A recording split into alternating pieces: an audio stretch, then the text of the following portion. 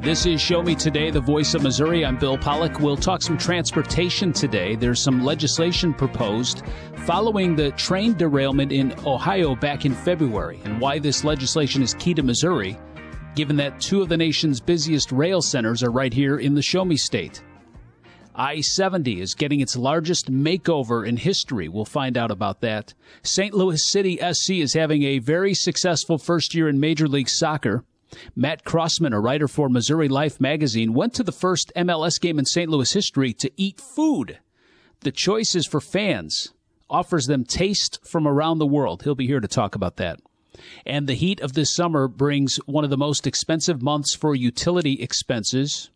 Helping you save some cash with some simple tricks is Jeff Berg. He's with Ameren Missouri's senior program, and he's here with Marshall Griffin to discuss ways to keep cool and save.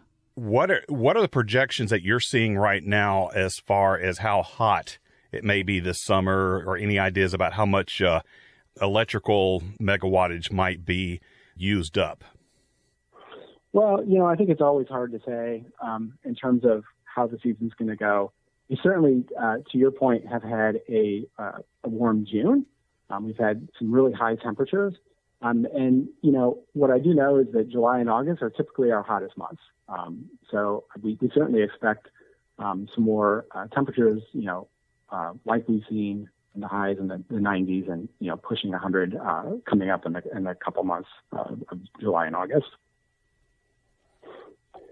And you're here. One of the reasons we're talking is to talk about ways to save or conserve money during these really hot months, but also, and at the same time, keep your homes relatively cool. So, what are some tips that you have for us?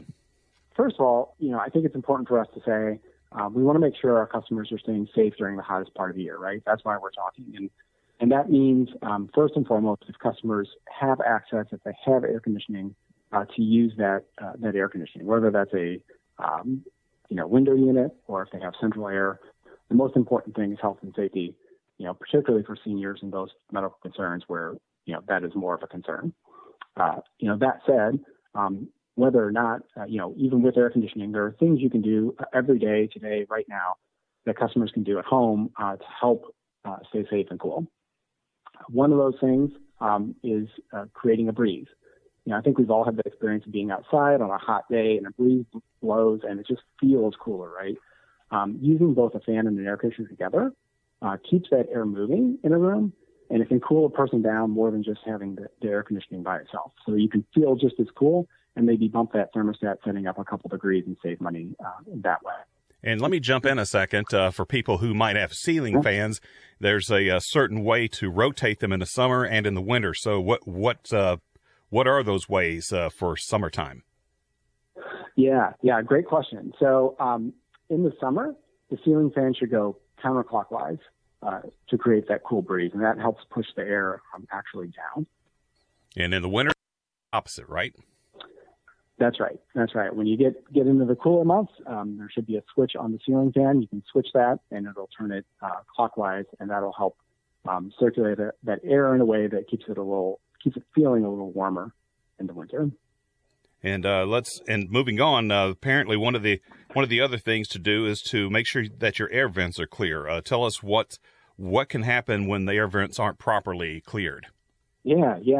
So it is helpful to keep your vents unblocked, and then also replace your air filters on a regular basis. Essentially, that helps your air conditioner work more efficiently. Your system is set up, with a certain airflow expectation of a certain airflow going through that system. And when the vents are blocked or the air filters are clogged, that air can't flow. So it makes your air conditioner work harder to push the air through those clogged areas and get it throughout your house. So basically, it's working harder, it's having to work longer, and driving up some of the energy costs associated with keeping your house cool. So keeping those vents unblocked and replacing those air filters will really help keep the cost down during the summer months. And, of course, another one is making sure your window shades are closed. That direct sunlight going through windows can definitely cause heat. So is there a particular advantage over curtains or blinds, or does it matter? Probably not a big difference between curtains or blinds. Light-colored window coverings do a little bit better job in terms of blocking or reflecting heat coming into the rooms. But in the end, whether it's a blind or whether it's a curtain, the important thing is just to try and remember to close that up during the sunny parts of the day when a room might get direct sunlight. I certainly do this in our east-facing bedroom in the mornings. It makes a huge difference in keeping the temperature down. Even if you just focus on the parts of the day where the specific room is getting direct sunlight. You're listening to Show Me Today. This is Marshall Griffin. We're speaking with Jeff Berg. He's the Senior Program Supervisor for Residential Energy Efficiency with Ameren Missouri. Well, what are some other tips for keeping your house cool during the summer? Yeah, one of the things that people might not think about is using kind of alternate cooking methods. Like I said, people might not think about it, but using cooktops and ovens ends up producing a lot of heat in the kitchen. I've talked to a couple folks about tips like this over the last week, and I've started paying attention. I've used the oven a couple times, and it feels like I have a space heater in the corner of my kitchen. So if you have, the option to kind of grill outdoors or use things like slow cookers or toaster ovens, things that won't add as much heat to the room, that might be a good option, especially on the really hot days, to keep kind of the heat load in the house and specifically in that kitchen down. What about your thermostat? Yeah, with the thermostats, Ameren Missouri does offer rebates on smart thermostats, and those enable you to do a couple things. One, you can set a schedule with set points to make it as comfortable as you like it. The other thing that it does is they learn. They can both learn and they can sense when you're there and when you're not, and that'll help help you keep cool when you're there, and then also save you money when you're not there. When your schedule might be set, say at 72. If you're not there, you can have it automatically set to go up to 75 and save some money while you're not in home and not needing to be quite as cool in the house. Well, that brings up the question of smart house technology. Does that help, or can that help in any way in keeping your house cooler during the summer and saving some money? I think the big smart house technology that can help with that is the smart thermostat, because, in the summer, really your biggest expense in terms of, your energy usage and your bill is going to be your heating and cooling system, so cooling in the summer. And so that's really, I think the best tool that customers can use to kind of manage their schedule in terms of a smart home. There are other things, that you can use, like smart plugs, smart outlets to manage and kind of do schedules for things like smaller appliances or light bulbs, and those will definitely save you energy and are good things to think about maybe in the winter months when we use more lighting to keep some of the costs down there. But in the summer, if we're talking about heating and cooling and staying comfortable, really the smart thermostat is the big one. Well, let's say somebody follows all these tips and advice and it's helping, but then we get into a really big heat wave and even with these cost-saving measures, someone is still having trouble paying their bills. What kind of help can they get? Sure. That's a great question. Like I said, we want our customers to stay safe during that extreme heat. But like you're saying, we do understand that some customers may struggle with paying their bills. There is help that is available. We have a website, amerenmissouri.com/energy assistance. And customers can visit that to learn about various support options, either through actual Ameren programs or through other agencies, like state weatherization agencies. So these would be options like flexible payment plans, budget billing, to more direct monetary assistance, things like LIHEAP or Ameren's Dollar More or Keeping Cool programs. There are a variety of options there. They have different kinds of assistance based on, really different kinds of need. But the point is that there are programs out there that can help customers. So we definitely encourage them to visit that site. That's amerenmissouri.com/energy assistance and reach out to us for information on those programs. Yeah, that was Jeff Berg. He is with Ameren Missouri. He's the Senior Program Supervisor for Residential Energy Efficiency. Now, if you're tuning in late or want to hear more, subscribe to Show Me Today on Apple or wherever you get your podcasts. You're listening to Show Me Today, the voice of Missouri. Since Missouri's agricultural community joined together to help support the launch of Missouri Farmers Care Drive to Feed Kids in 2017, the drive has generated 11,224,132 meals that have all been donated to Missourians in need. Together, we can get Missouri food products on the plates of hungry Missouri children and their families. Visit mofarmerscare.com/drive to learn more and join the effort. Check the back seat. Check the back seat. All right, come here. Check the back seat. Gets in your head, right?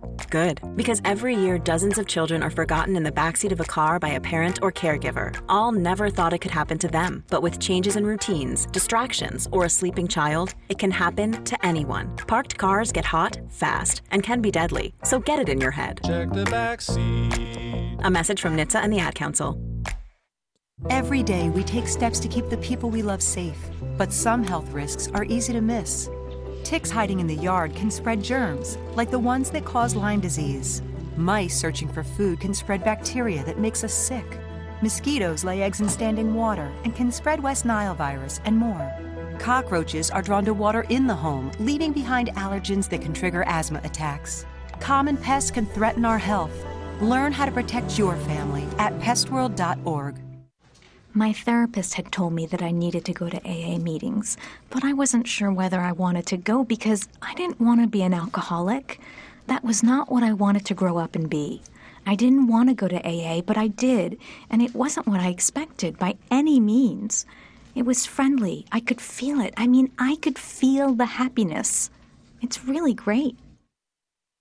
Visit AA.org for more information and download the Meeting Guide app to find a meeting near you. Do you worry about how much someone drinks?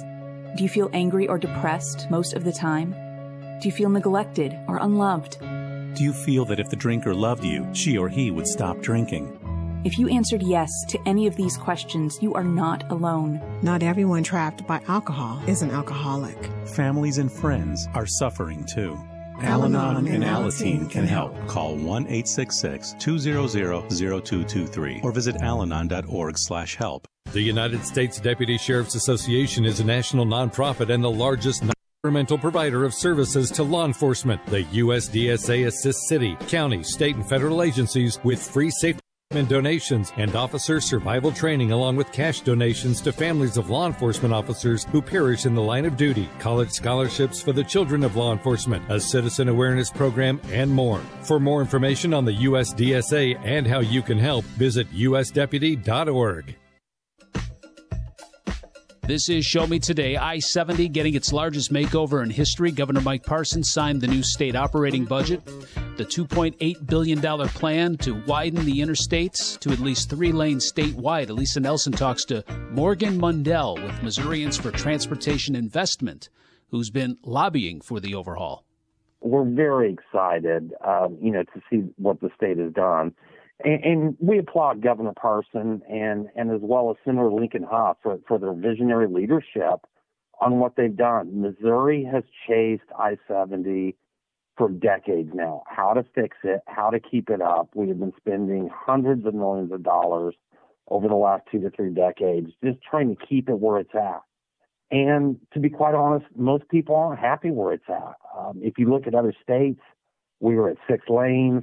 Missouri sits at the crossroads of America. I-70 is the economic lifeline for the entire state, for people to come in and out of the state, for businesses to move their products in and out of the state, and for farmers to move their product to market. So we're incredibly excited about the governor's leadership on this issue and looking at what's to come in the coming years. What sort of work will go into the whole overhaul? I'm curious, when we could possibly see the bulldozers out. Well, we're hoping to see the bulldozers out probably in the next year. And MoDOT has moved very quickly.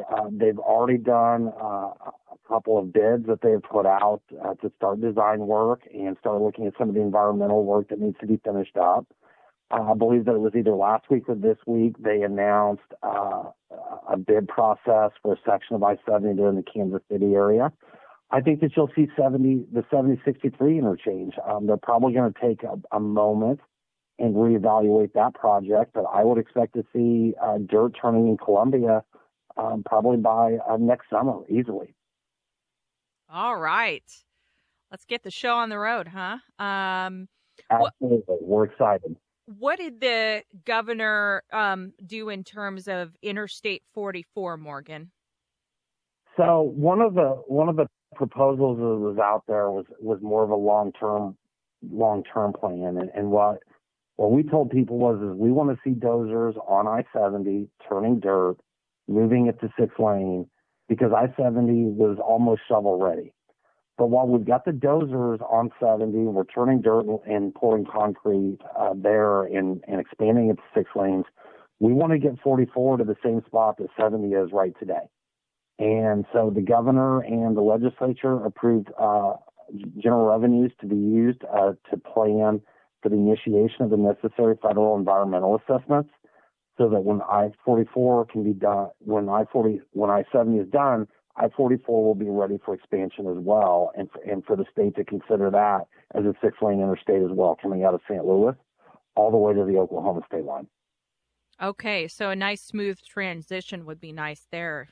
Get done with one, then you can jump on and not miss a beat and start on the other. Exactly. What was the price tag on that? For the I-70 money was $2.8 billion is what they appropriated, and then there was an additional $20 million that was appropriated for I-44 for the entire stretch for the environmental assessment. What about any other important transportation projects to mention? Were there any others that we should be highlighting? Well, I think that if you look at what MoDOT's doing right now, they're being a good steward of the tax dollars, and that recent Highway Commission meeting at the beginning of the month, their 5-year STIP plan, which is a statewide transportation improvement plan, included $14.4 billion worth of work over the next 5 years. So I think that you're going to see a lot of road signs up. You'll probably have some unhappy people due to orange cones. But that's a fact of life. We have to take care of our highways. We have to upgrade them, improve them. And as cities grow and as counties grow, we need to accommodate the ever-changing transportation needs of Missouri communities. So I think that there's a lot to come for all of Missouri, just not I-70, but through the entire process of what we do with roads and bridges in Missouri. Governor Mike Parson has taken action on the next state budget proposal, and it begins July 1st. More than $555 million of the Missouri legislature's state budget items were vetoed. A key item that survived, $2.8 billion to expand Interstate 70 from the Kansas City to St. Louis areas to at least 6 lanes, another $20 million. To work on a study for Interstate 44. Morgan Mundell with Missourians for Transportation Investment joined Show Me today to talk a little bit about this plan.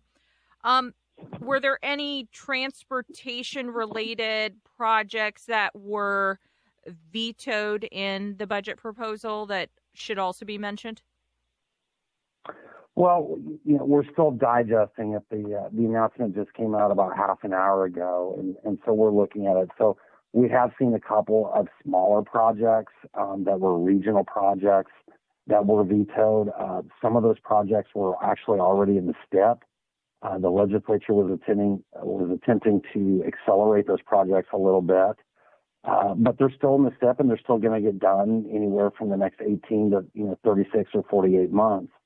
But these were all the projects that were vetoed were smaller projects and more of a local significance. $2.8 billion for Interstate 70. I feel like this is by and large the biggest investment that I have seen, at least from the Missouri legislature. From state government, from the governor's office, since I've been here, so since 2015. Did you think you'd see this day? Because when I talked to you back in December, I'm thinking, wow, you're really going after it here to try and get this to happen, and you made it happen. Well, a lot of people made it happen. And again, I just don't think we can underestimate, what Governor Parson and Senator Huff have done on this project. A lot of people said this couldn't be done. This probably is the largest public infrastructure project in the history of Missouri. And I've compared Missouri to a couple of other states. And, my guess is we're probably, as far as highway and road and bridge projects go, this will probably be one of the top 5 projects in the United States for the coming years. So again, this is a monumental leap forward, to address Missouri's economy, to address Missouri's infrastructure. And, I just don't think enough can be said for what Governor Parson and Senator Huff have done to help make this happen. Have you heard about trying to make Highway 36 with I-72 and trying to bring those together in Northeast Missouri? Do you see that as something that we need to work on as well? There's been a lot of discussion over the years about Highway 36. It runs in a straight shot across the northern half of Missouri. There's concerns there about, the agricultural community and farmers being able to, move their combines and their farm implements from one farm to another and across the highway and back over as needed. But it's, that's been around for a number of years, and I think we're going to continue to have a discussion about that. As Missouri grows, we look at our unemployment rate, it's at 2.5%. The economy in Missouri is great. It's open for business. We have new businesses opening all of the time. And so, Highway 36 is definitely an option to expand our infrastructure and our freight network. Anything else you want to add, Morgan, before we wrap this up? No, I just think that, the legislature has done a great job. Governor Parson brought this idea forward, and there was definitely a collective effort by the Missouri legislature to get this done. And I think that our House and Senate members should be applauded for their work this past legislative session. Absolutely. A lot of people involved in this. And one of the big parts of the governor's State of the State address this year was when he proposed to expand Interstate 70 in some of the bottleneck areas. So let's get going on Wentzville, right? You've heard me talk about it so many times, Morgan. People have been wanting Wentzville fixed for years, and I think we're right on the cusp of getting that issue fixed. All right. If you want to hear more, subscribe to Show Me Today on Apple or wherever you get your podcasts. This is Show Me Today, the voice of Missouri. Meet Ed, movie buff, animal lover, safe driver. 5 years of driving an ambulance teaches you a thing or two. If people knew what I know, lives could be saved. When I see a car trying to rush past a turning bus, I get concerned. You see, when big vehicles turn right, they have to swing wide to make the turn. And that's a lesson you don't want to learn the hard way. When trucks and buses turn, let's you and I wait. It's our roads. It's our safety. Visit www.sharetheroadsafely.gov. If you're talking, they will hear you. Why are we getting killed like this? Kyle's not here. Got caught drinking beer in the park a couple of nights ago. Really? Yeah. 0 tolerance. He's out for the season. Harsh. Hey, he knew not to drink. We've made that clear to all of our kids, right? No, not really. Bill, if we don't tell them what we expect and why they shouldn't drink, how are they going to know? Talk. They hear you. For more information, visit underagedrinking.samhsa.gov. You try. All the talks we've had over the years, including what you've told me about not using alcohol and other drugs, they stick with me. And believe it or not, they really do make a difference, especially at times that matter most. Hey, want a drink? No thanks, I'm good. So thank you, Dad, for talking and preparing me for what's ahead. Thank you for talking. For more information about talking with your kids about underage use of alcohol and other drugs, visit underagedrinking.samhsa.gov. Hi, it's Tori DeVito. In every family, small conversations can make a big impact, like when my dad shared his experiences as an alcoholic. Your honesty about that part of your life gave me a sense of integrity that I wanted to uphold in my own life. I wanted you to know from someone who's been in recovery more than 30 years now that hard work is what creates success, not alcohol or other drugs. I said it a lot, and I'm glad you took it to heart. Talk. They hear you. For more information, visit underagedrinking.samhsa.gov. When it comes to vaping, the truth can get clouded. So let's make it clear. Vaping is not safe for kids, teens, or young adults. It's just not. Because vaping can put microscopic particles into your lungs. And dangerous things like metals and volatile organic compounds into your body. And nicotine, the same highly addictive substance found in regular cigarettes. Nicotine can harm a person's brain development through their mid-20s, affecting learning, memory, attention, and impulse control, and priming the brain for other addictions. Vaping products also come in kid-friendly flavors that can make them appealing to youth. And many kids also use other drugs, like marijuana, in vaping devices. With appealing flavors, high nicotine levels, and lots of promotion on social media, many kids think vaping is harmless, but it's not. So talk to your kids about the risks of vaping, because when you talk, they hear you. For more information, visit underagedrinking.samhsa.gov. Email from school about the incident today. Scary. Tell me about it. Did you have any idea that was going on? None. I mean, you saw Derek at the game last night, too. Did you have a clue? No, but you know, teachers like me, parents, we don't always know as much as you guys do. Kids hear first about what's going on with other kids. Half the time, it's rumors. It can be hard to tell sometimes, but if you're ever concerned about a friend who's having trouble with alcohol, prescription drugs, bullying, violence, anything, you need to tell an adult. Mom or me, a teacher, coach, school counselor, someone you know and trust. Dad, no kid is gonna tell an adult about that kind of stuff. I get it, but if we don't know, we can't help. Speaking up about a problem, that's what helping a friend is all about. For more information, visit underagedrinking.samhsa.gov. We're back on Show Me Today, the voice of Missouri. The Cardinals are in last place. The Royals are in last place. Chiefs training camp still 2 weeks away. I mean, if you follow soccer, even the team in Kansas City is near the bottom of the standings. The only successful team we have right now is St. Louis City SC, the new Major League Soccer franchise. They're in first place in the Western Conference. They started their season back in February. They've played 20 games already. I mean, the time has flown by. Matt Crossman is a writer for Missouri Life magazine, and we've had him on before. He went to that first MLS game in St. Louis to watch that soccer team. He's here to talk about that experience. Matt, great to talk with you again. As always, I appreciate you having me. It's a pleasure. We've had Matt on. I think this is your third time now. You've dropped pumpkins out of an airplane. You were at opening day for. Is it bass season or trout season? What is it? It was trout. It wasn't opening day. It was just fishing for the heck of it at Montauk State Park. Gotcha. Okay. Yeah. All right. So you've done that, and now you've gone to the first soccer game in MLS history in St. Louis. In this particular case, a PR person who works for the team who was promoting the incredible food scene at the soccer stadium pitched the story to me. And I'm not the smartest guy in the world, but if someone says, hey, do you want to go to this historic, awesome opening day of this historic, awesome soccer stadium and eat some of the best food in St. Louis and bring somebody with you, 9 times out of 9, my answer to that question is yes. Yeah. Yes, I do. Yeah. So I was looking at your article. You brought Mike. Was Mike the guy that took you fishing? No, actually, this is kind of a funny story. So Mike is Mike McLaughlin, and he happens to be the pastor of my church and a close friend of mine.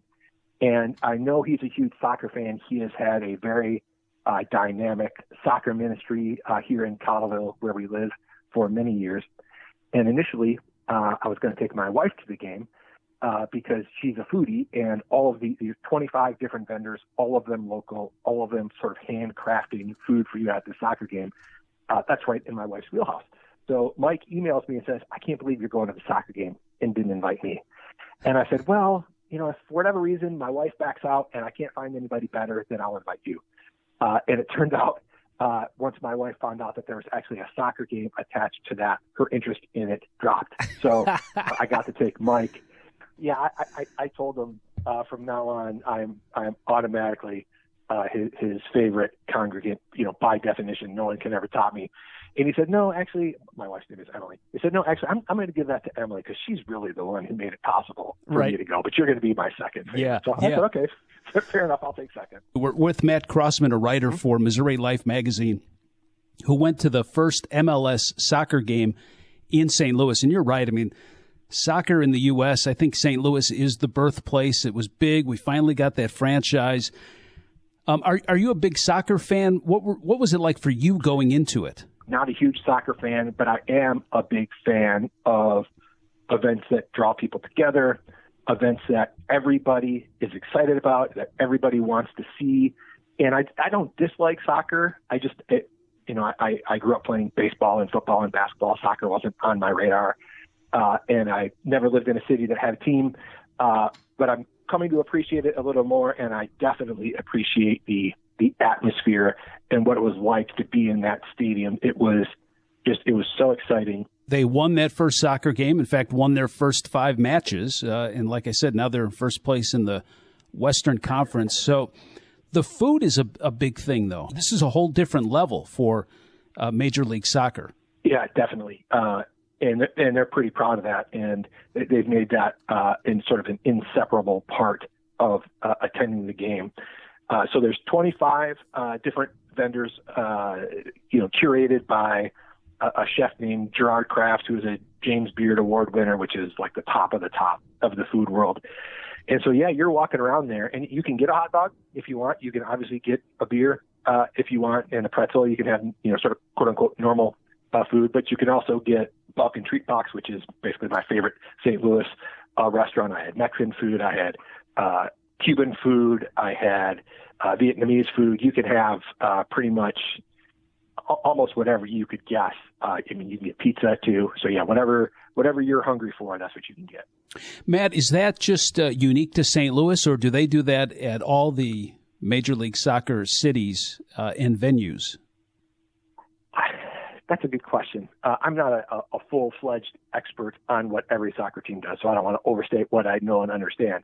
So certainly soccer food is different than baseball food, is different than football food, but St. Louis has taken it to the next level. Well, and I would imagine with soccer being a world game that you have so many different cultures and so many different nationalities of fans that come to the game that you kind of want to have a nice cross-reference of food too.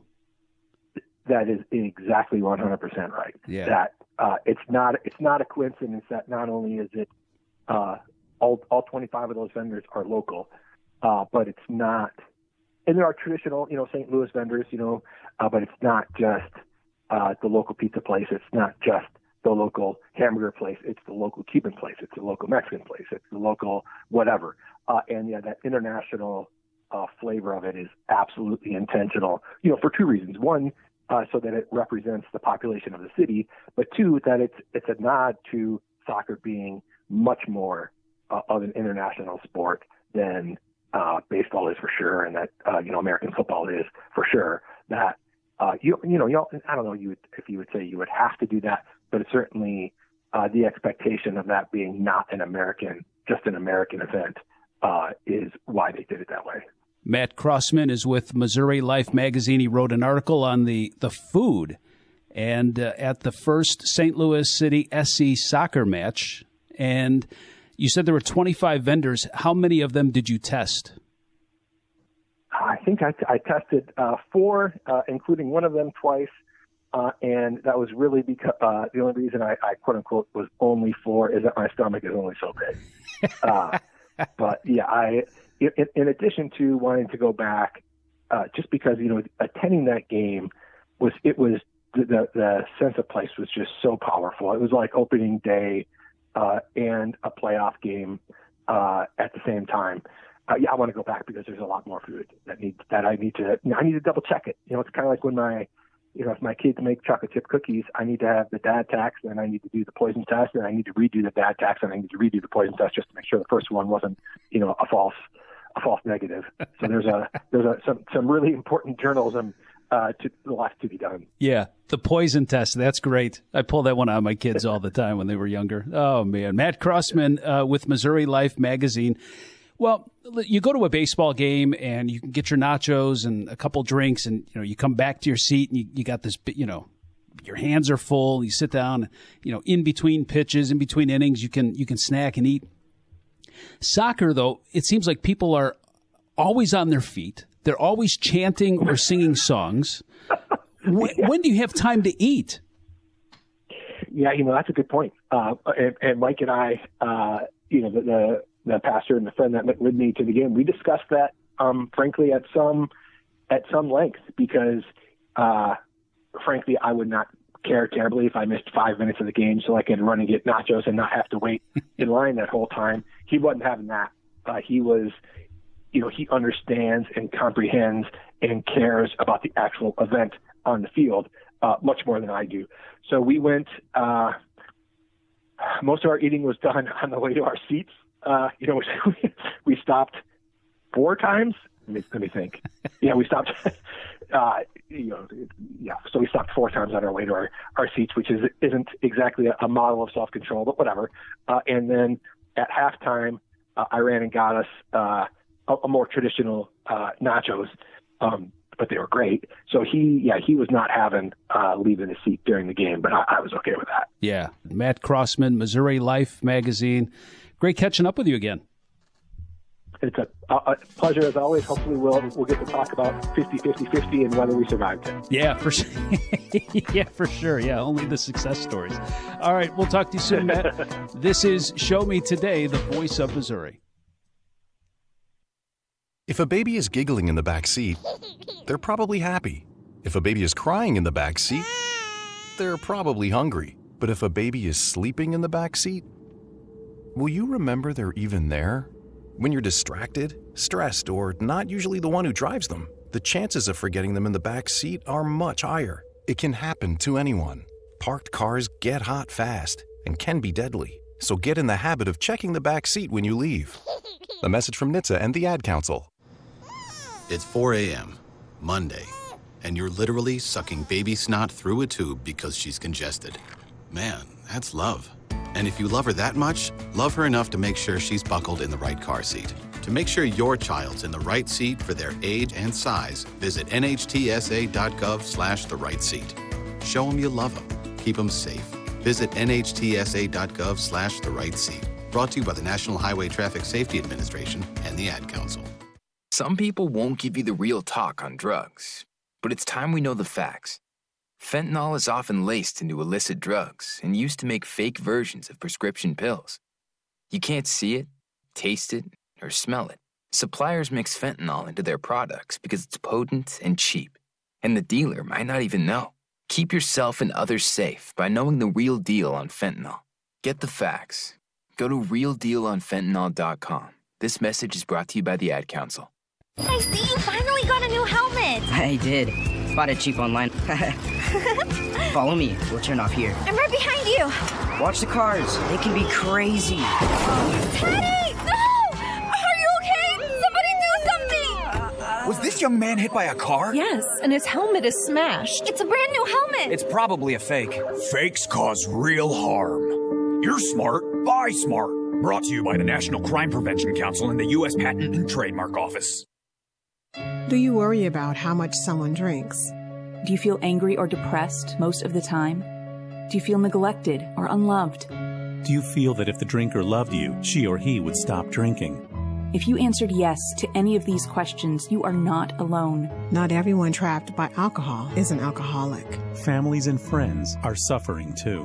Al-Anon and Alateen can help. Call 1-866-200-0223 or visit alanon.org/help. The United States Deputy Sheriff's Association is a national nonprofit and the largest non-governmental provider of services to law enforcement. The USDSA assists city, county, state, and federal agencies with free safety equipment donations and officer survival training, along with cash donations to families of law enforcement officers who perish in the line of duty, college scholarships for the children of law enforcement, a citizen awareness program, and more. For more information on the USDSA and how you can help, visit usdeputy.org.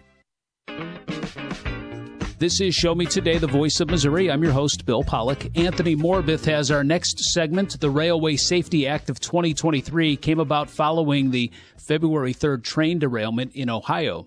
This legislation is key to our states, given that two of the nation's busiest rail centers are located in the Show Me State. Anthony's here with Brittany Kohler with the National League of Cities on what this proposed legislation does. So the purpose of this legislation is to make every train stay on its tracks and to really look holistically at what we can do to increase safety across the country. The National League of Cities recently built a visual map of how many times trains come off the tracks, they derail, and how many times those have created fatalities and injuries. And this heat map is a visual that you really can't look away from. It shows you how often this is happening and how often it could happen in your neighborhood, your city, right in the middle of your downtown as a city leader. And so we've seen this map, and we believe it's a reason for this bill to continue to move forward and to hopefully earn the support of all of Missouri's delegation, whether that's transportation lead Sam Graves in the House or your senators. We certainly see there's a lot of potential for the safety incidents of yesterday to keep happening without this bill. And so we're excited to see it moving forward in the Senate, but we have a lot of work to do to get it through. So I'm reading that this legislation helps protect U.S. cities of all sizes from basically this happening in the future. And in the event something like this does happen, I'm curious, how is this going to be enforced? So a lot of it comes down, the first part of the bill is about the communication when there is an emergency, about what's on the train, how the first responders are given that information, and how often they have to deal with these things without the level of technology that we know exists.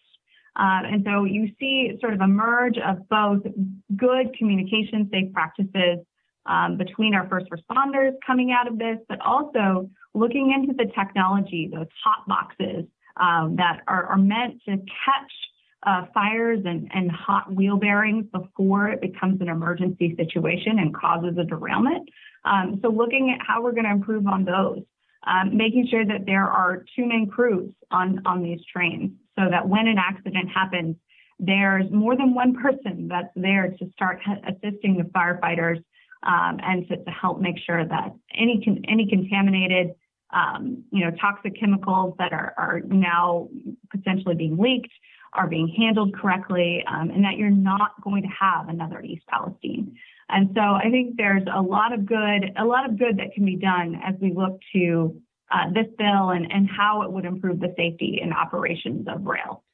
And before we continue on in our discussion, if you're tuning in late or if you want to hear more, subscribe to Show Me Today, the voice of Missouri, on Apple, Google Podcasts, Amazon Music, wherever you get your podcasts. Type in Show Me Today, the voice of Missouri, and click listen, follow, subscribe, and download, and take us with you. Brittany, I'm curious, is there something to be said about this legislation being put together before the NTSB's investigation into the accident concludes? So we think that there are a variety of reasons to move forward now. For example, NTSB reports can take up to 2 years, sometimes more, sometimes less, depending on what's involved. But we fully believe that there's room to act on what we know today, which the railroads have acknowledged are all problems, such as the communication between first responders and their train units. How do we improve that? This is a bill that does that. And so there's a lot here that we've known for a long time needed to happen. It's just been a matter of waiting until there's enough to be said to sort of put it all together. And when the NTSB report comes out, we're glad to see that, also encourage congressional action. But Congress has a tendency to wait until there's an emergency. And I think in this case, we've seen the emergency and it's time to act. And as we come back to the NTSB report, let's use that as another point of contention to say, okay, what further changes do we need to make? Do you think, in your professional and humble opinion, the response regarding this train derailment in Ohio has been slow? Should it have been faster? What's your take? We certainly know that with so many train tracks in people's backyards and running through communities, this has been a concern for a long time. City leaders have not been shy about reaching out to their members of Congress, their senators, and I think that just shows you how much of a boiling point we've reached with this issue, that there's a need to act here and to not wait and to not let the emergency pass without action. And Congress, we understand that there's a need for more information. There's always going to be a need for more information. So we want to get the good that we can do now done. And I think that will help protect communities and really make sure that folks who have rail in their backyard can sleep well at night.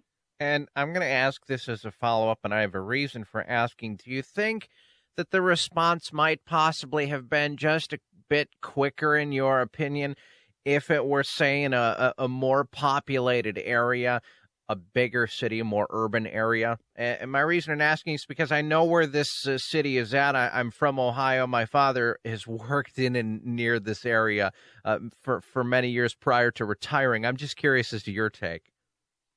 I think that there is such a demand for action from small communities across the country who have said enough's enough. It's time to address some of these issues. And that's what Congress should be listening to. They should be listening to that national voice of united cities, towns, and villages saying it is time to move this issue forward. And we certainly don't want another incident to happen in a small community, a medium-sized community, a large community. But we know that, when there are tragic accidents, it causes people's attention to turn. And so we want this turn to be as used as possible so that the suffering of the people of East Palestine is heard and it's responded to appropriately. Because, when you talk to communities that have gone through this, like Marysville, Tennessee, and many others, you hear the message from them that we never want what happened to us to happen to another community. And I think that's really what we want to lean into is hearing those stories and then using that to take action.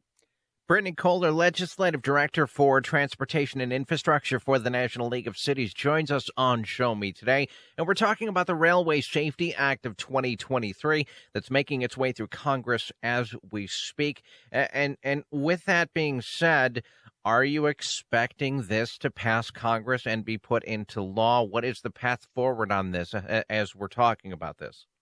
This bill has passed the Senate Commerce Committee, which is a really critical body for ensuring balanced legislation moves through. It continues to have strong bipartisan support, which helps in a divided Congress like we have right now. And I fully anticipate that the Senate will move on this bill, and then we'll see what the House is doing. They've been working on the NTSB reauthorization, which is the body that looks into these safety incidents when they happen. And so we're really encouraged to see that as well. So I could see some type of joint agreement being reached to move this bill and the NTSB reauthorization along with the aviation reauthorization maybe this year. We're looking at some deadlines for some of those bills coming up on September 30th. So time is ticking. But these bills are moving forward, and we'll want to keep them moving forward. Closing question, hypothetical, if this passes Congress and signed into law, when could we possibly see this enacted? So many times these legislative vehicles have specific dates. So if the bill passes, it'll be 30 days, 60 days. We'll be looking at how quickly the Federal Railroad Administration can implement this. I think that we'll begin to see results, especially from the communications side, really quickly, because that's what ultimately is the core of this bill, is how does that firefighter running towards that derailed train really handle that situation and know what's going on with what's on that train. And so those types of choices and those types of communications are really needing to be set up as soon as possible. And so we're looking forward to continuing to get this legislation passed. That's the first step. And then we'll work really hard to implement that as fast as possible. This is Show Me Today, the voice of Missouri. Show me today.